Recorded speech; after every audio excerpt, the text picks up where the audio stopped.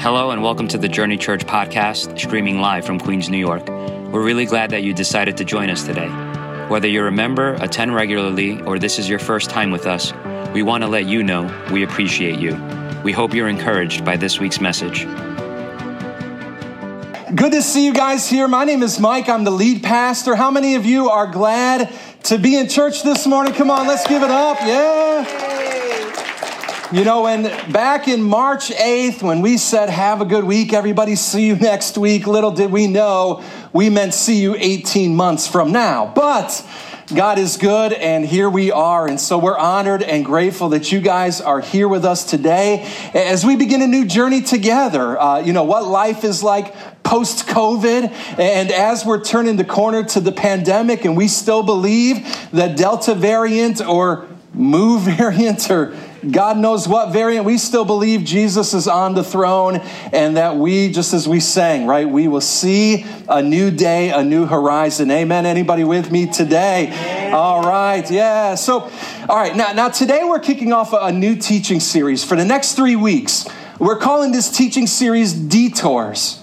How do we navigate the road ahead? How do we move forward together as a church? How do I move forward spiritually or personally in my life? And how do I live to all that God has called me to be? Now, as we're thinking about this, I began to think earlier, and I thought, man, New York City is an extremely resilient city. Wouldn't you agree?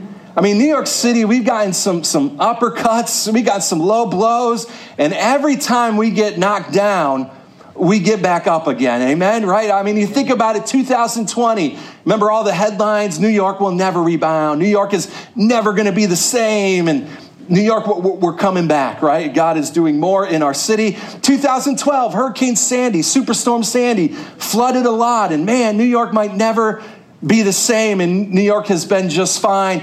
We just look back 20 years ago, 2001, September 11th. A day that forever changed our city. Almost 3,000 people lost their lives, and it's heartbreaking. It's grieving to remember where we were when we first heard the news. But one of the things that we look back 20 years later is we see God is still with New York City, amen? And God is still helping us rise above. And we've seen all this in history, but in 1976, New York City actually faced its toughest chapter of all. Back in 1976, it was a huge year for our country, terrible year for the city of New York. In 1976, it was the 200-year anniversary of when we became independent as a country from England, and now we rose up as America. But 1976, New York City, the largest city at that time, and even still, was in shambles. Crime was at an all-time high.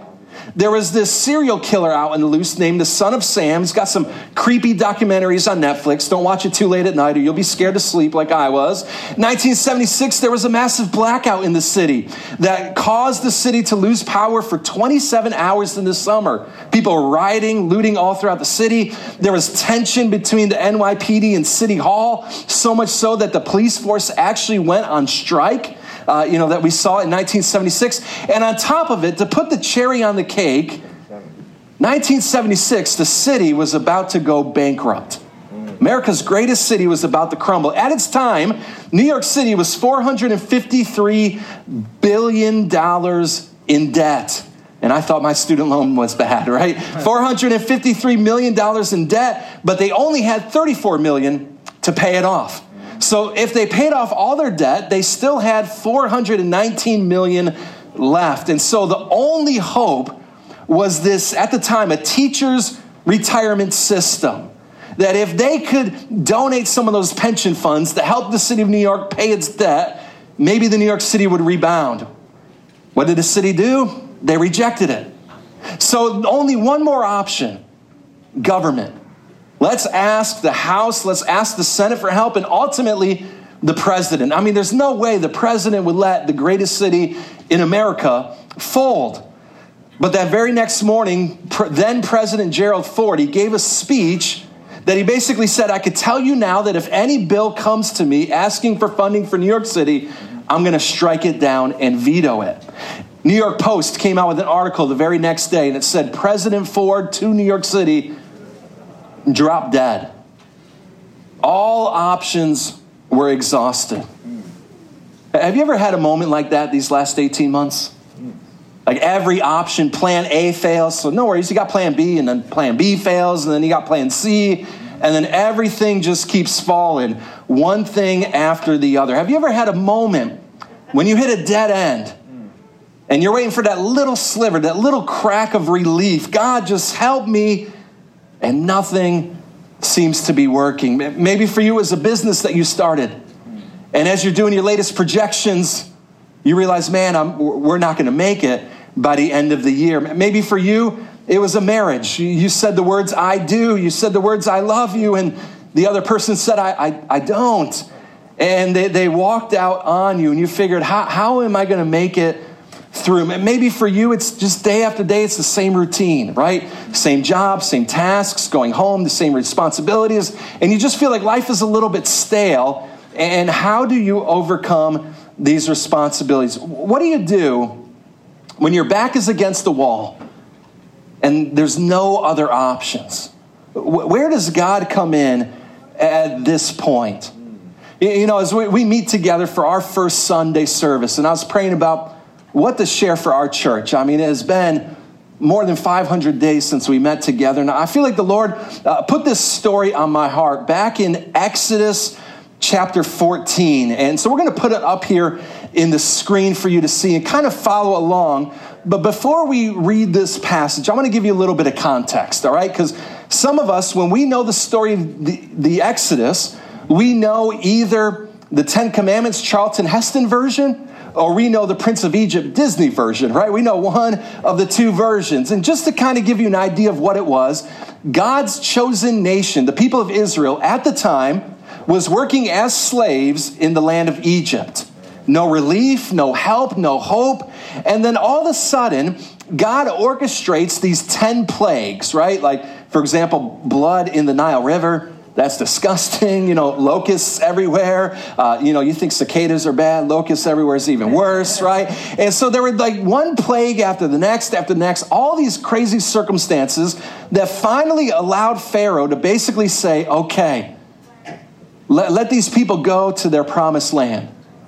And so as they finally start leaving the nation of Egypt, heading to Israel, Pharaoh has a change of heart, like a what are you doing moment. And this is where our story picks up, all right? So you'll see it here above me, but it says, the Lord hardened the heart of Pharaoh, king of Egypt, so he chased after the people of Israel who had left with fists raised in defiance. He says the Egyptians chased after them with all the forces in Pharaoh's army, all his horses and chariots, his charioteers and troops. Now, that would be a scary scene, right? Like you basically feel like you're in a trap, right? Like I feel like God called us to do this. Now we're out in the promised land. And now when I turn back, I see this random group of people that's getting closer and closer and closer. And as they're getting closer, they're getting more and more and more people. And they brought the whole 9 yards, the entire army. And you're thinking, oh, no, right? And so the verse goes on. It says this. It says, the Egyptians caught up with the people of Israel as they were camped beside the shore near Pi-Hahiroth. It sounds good, right? Across from Bel Zephon. Then it says, go ahead, Blake, next slide, buddy. As Pharaoh approached, the people of Israel looked up and they panicked when they saw the Egyptians overtaking them. They cried out into the Lord, right? And you probably cry this out too, right? Why did you bring us out here to die in the wilderness? Wasn't there enough graves for us in Egypt? What have you done for us? Why did you make us leave Egypt? Didn't we tell you this was going to happen while we're still in Egypt? We said, leave us alone. Let us be slaves to the Egyptians. It's better to be a slave than a corpse in the wilderness. Now, in this moment, talk about literally being backed into a corner. I mean, the Israelites, they followed Moses for the promise of freedom, but now they're beside themselves, right? They've got no idea what they do. Life as they know it is over. And then when they're looking to Moses for their spokesperson, look at what Moses says here. Go ahead and hit that next slide. It says, but Moses told the people, hear ye, right? Here's what Moses says. Do not be afraid. We don't even have any weapons, Moses, right? Just stand still and watch the Lord rescue you today. These Egyptians you see today will never be seen again. The Lord himself will fight for you. Then I love this next phrase. Just stay calm. You ever have somebody tell you relax? What does it make you do? Everything but relax, right? Me relax? You relax. Get off me, right? So here's Moses. I know we're outnumbered. I know we don't have any warfare with us. Just be calm. What, right? Then he goes on, and then I love this part. It says, then the Lord said to Moses, why are you crying out to me? Then pay attention to this next phrase. He says, tell the people to get moving. What did Moses say? Be still. Be calm. God says get moving, right? Pick up your staff. Raise your hand over the sea. Divide the water so the Israelites can walk through the middle of the sea on dry ground. Now to give you kind of a picture, Blake, if you don't mind, put that next slide up there for me. Go ahead and hit that next. There we go. Okay. So right now I'm going to be like a meteorologist, all right? We got a hurricane and the forces here and the side, the cold front. No. All right. So what you can see at the very top left is the nation of Egypt, right? Where they're coming from. They've got to cross over into this wilderness of Sinai, basically, to then get to the promised land. Now you see up here, strong coast. Now you see right here is the Gulf of something. Suez is what I think it says. And then above it is the Mediterranean Sea. In between the two connects what we would know is the Nile River. So there is no way through without getting a little bit wet. Now, if the Israelites went south, that is a very mountainous range. And they've never been there before, so they can't run away to the south. They can't go back to Egypt. The only way that they can go is forward. And Moses says, stand still. God says, get moving. Let's face it, in our life today, we face that same tension. God, what do you want me to do? God, where are you? God, I'm trying to be calm, and I feel like I just need to stay still, but you're telling me to get moving. But God, there's a river there, and I don't know how to swim, right? But look at the miracle that happens. If you don't mind, Blake, go ahead and hit that next slide. It says, then Moses raised his hand over the sea, and then the Disney music came in. He raised his hand over the sea. The Lord opened up a path through the water with a strong east wind. The wind blew all that night, turning the seabed into dry land. So the people of Israel walked through the middle of the sea on the dry ground with walls of water on each side. Amen, right? Now, this passage here, what does it have to do with you and me? Because I don't think God is going to call us to cross the East River on dry land to get to the promised land. And if he's calling you to do that, talk with me first, all right? But here's the idea, right? This passage, I think, brings up an issue with so many of us, and it's this issue of control. When I've got plan A, and it doesn't work, and then plan B doesn't work, and then plan C doesn't work, I begin to freak out because we like control. Now, could it be that God causes a disruption or even allows a disruption in our lives to get us to listen more clearly to him, but also could it be because he's calling us to move forward when our natural instinct says, be still? Could it be that God is asking you and I to do something that is completely outside of our control? And so what is that tension? What is that struggle? I think the key word, and in fact, if you don't pay attention to anything else, I hope you do, but if you don't pay attention to anything else, I think the key word that God is teaching us in this season is surrender. The control is not for me to have, it's for me to give to him. Amen? So what do I do when life makes no sense? What's this idea of surrender? Let me give you 3 areas to surrender, right? When God is challenging us to trust him and move forward when we don't know what the future holds. Number 1, the first thing we've got to do is surrender our fears. We have got to surrender our fears. Now, 3 weeks ago, our family did a vacation to Myrtle Beach, South Carolina. And as we went to Myrtle Beach, South Carolina, you get those pamphlets, right? You got to do this, you got to do that, you got to hang out here.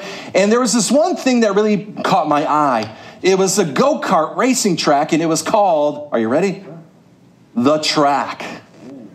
The Track, right? What track? The Track, right? And so I see this, and I'm like, all right, man. Boys, let Dad teach you a lesson here, right? And for those of you that don't know, my second calling in life, I'm waiting for God to call this for me, but my second calling in life, I believe, is to be an Uber driver one day in New York City. I love driving, whipping in and out. Yes, I'm one of those crazy drivers. God bless you in Jesus' name. But I love the thrill of driving, drag racing, driving in New York City down the streets and making sure you don't get that speeding ticket for 25 miles an hour. But so when I finally go to a vacation spot and I could go to the track and race how I want, oh man, I don't need to pray about it. That is God's will, right? And so I decide, let's take our craziest son, Landon. We're going to take Landon to the track. Now, when I was a kid back in like the 80s and the 90s, go-karts were pretty dangerous. Like, not dangerous for like racing reasons, dangerous for like the motors, like the exhaust and all that stuff was terrible, awful stuff. Nowadays, man, the technology is crazy. And so we get there and it's like, got a hill and it's got like corkscrews and then it goes back down the hill. And I was like, man, this is a good day.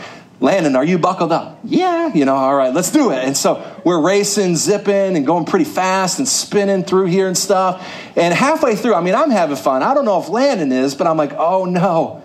Am I scaring my kid for life? Did I get him a barf bag or something, right? And I look, and Landon is laughing joyfully, like father, like son. Praise God, right? But I thought this kid would be afraid.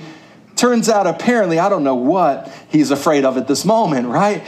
And so I think about a lot of times when we talk about the topic of fear, we are only born with two natural fears. The fear of, do you know what they are actually? The fear of falling and the fear of loud noises. We are all born with the fear of falling and the fear of loud noises. Any other fear that we have is learned. It means that we've developed it and we've grown into it over time. And what I've learned is the older we get, the more we begin to fear. Now, maybe as a kid, you feared some silly things, right? Like bugs, like spiders, or well, I'm still afraid of roaches, but like other fears, right? And things like that. But the older we get, the more we fear things like our future. We fear failure. We fear not having enough money. We're afraid that the people might not like us. We're afraid of being all alone. We're afraid of disease, afraid that our kids are going to be messed up, afraid that we're going to lose our job, afraid that we're wasting our life. We're afraid that our marriage is going to fall apart. We're afraid of death, and fear can completely overwhelm us if we're not careful. David said this in Psalm chapter 55, verse 5. He said these words. He said, "Fear and trembling overwhelm me. I cannot stop shaking." Some of you would say that verse describes your last 18 months. Fear is this ever-present companion, and if you don't deal with the fear, it's going to keep you from moving forward as how God wants you to move. So let me give you 3 types of fear that we all face, all right? 3 types of fear. We'll put it up here on the screen. There's healthy, there's imagined, and then there's irrational, right? Healthy fears are fears that keep us safe, right? Healthy fears, that's what keeps us from driving through a stoplight, right? Because, right, that keeps us safe, right? So healthy is good. Imagined tends to be when we imagine something that's not real, right? It's when we create a scenario in our mind that might not happen, right? It's when we convince ourselves that a situation might be worse than it really is. And then the last part is irrational. Irrational fears are the most dangerous kind because these are the ones that can be paralyzing. These are the ones that can take a situation from 0 to 100 in seconds, right? And the fear that we're facing, it might not be real in that moment, but because we're irrational, it allows us to perceive it as very real in the moment. Now, the Israelites, they had real fear, right? The Egyptians were coming. They had no weapons. They were dead meat, literally. And when they faced fear, what was the thing they needed most? It was God's word. It was God's voice. And here's a word I want to give you that we see in God's word. 2 Timothy chapter 1, verse 7. We looked at this verse often during the pandemic, but it says, "For God has not given us a spirit of fear and timidity, but of power, of love, and of self-discipline." So if we want to move forward, we've got to surrender our fears. Number two, the second thing we've got to surrender is we've got to surrender the details. We've got to surrender the details. Now, if you know anything about me, you know I'm a very detailed guy. You know I love things specific. Everything's got to be according. I mean, I laid my shirt out last night. I'm going to wear this and iron it even and stuff, you know. But when life gets out of control, that's when I personally tend to kind of freak out. Well, what's going on? What's happening? I don't like this, right? And I can only imagine the scene of the Israelites, right? When they're losing control, when they had nowhere else to turn. The only place they could turn was to God. Look at this passage again, right? Exodus 14, verses 13 through 15. It says, Moses is telling the people, don't be afraid. Just stand still. Watch the Lord rescue you. The Egyptians you see today will never be seen again. And the Lord himself is going to fight for you. All of that is true. The last part, not true. Just stay calm. Just stand still. It says, then the Lord said to Moses, why are you crying out to me? Tell the people to get moving. Now, I know it's COVID, so you can't tell the next person get moving, but it's an important phrase, right? God wants you to get moving. And I think this is the greatest tension of all. When my plans for my life look like this, and when God's plans for my life look like that, what do I do when they're two different things, right? Moses wanted the people to stand still, let God fight for him. God said, no, you get moving, and then I'll fight for you. And what I want you to realize is that anytime God leads you to do something big, anytime God is calling you to do something great, you're always going to face this crisis of belief, where what I see with my eyes is different from what I know in my heart. And what you do when you face that crisis of belief reveals what you believe about God. Because I could say all day, I love God, I believe he's got the best plans for me, but when I'm in a crisis of belief, that's where it really becomes real. And sometimes you just have to let go and let God. Psalm 37, verse 7, he says this, he says, be still in the presence of the Lord and wait patiently for him to act. You know, some of you, you're like, Pastor, I've been waiting 18 months. I'm patient, all right. But I want you to know God is not asleep at the wheel. God didn't just fall asleep one day and then wake up, oh no, my creation, they've got marriage problems. I didn't prepare this. What do I do? No, God is in control of everything. We trust God with the details because we trust in the one who created us. Amen. Psalm 16, verse 9, it says, we can make our plans, but the Lord determines our steps. What a great truth. We can make plans, but God is the one who orders our steps. So surrender the fear to God, surrender the details, and then ultimately, number 3, is I surrender my entire life to God. Surrender my entire life to God. Now, one of the sports that I love starts today. It is called football, American football. Anybody in the house who loves football here? Hey.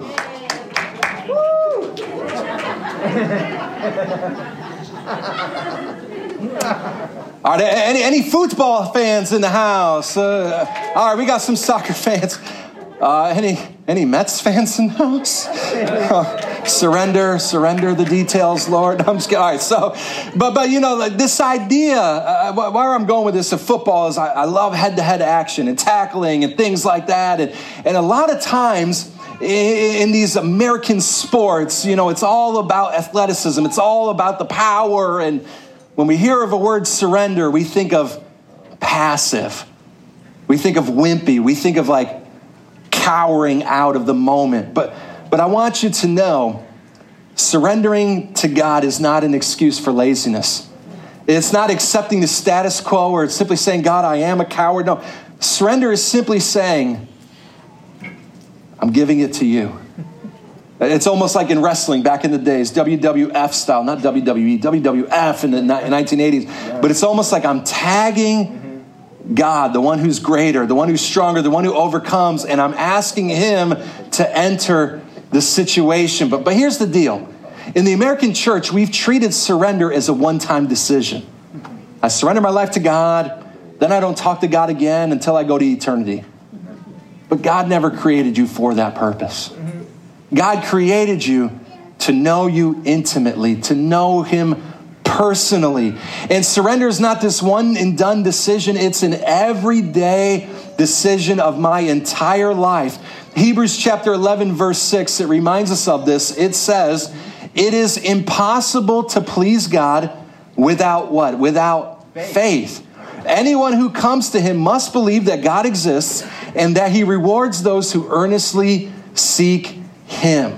One more verse, Proverbs chapter 3, verse 5 and 6. A great one. It says, trust in the Lord with all your heart. Not portions, but all your heart. Do not depend on your own understanding. Seek his will in all you do, and he will show you which path to take. 1976, New York City faced its darkest hour, its darkest season. What it needed most desperately was a bailout. Someone to step in and intervene, and at that moment, no one was willing to intervene. On the last hour, the last moment, another pension group stepped in and bailed New York City out. When we see the Israelites, they knew they needed to move forward, but if they were going to move forward, they were going to die. If they were going to go to the mountains, they were going to die. If they were going to go back to Egypt, they were going to die. What they needed was someone to step on their behalf and move forward with them. And God did the miraculous, parted the Red Sea, allowed them to enter the dry land, and killed all the Egyptians that day. What you and I need most is a Savior. And thankfully, God has given that to us through Jesus Christ, his Son. And that we know that no matter how good we might try to be, or how awesome we are, or how great our LinkedIn profile is, God doesn't look at those things and use that to define us. God looks at his Son, who gave up his entire life for you and I.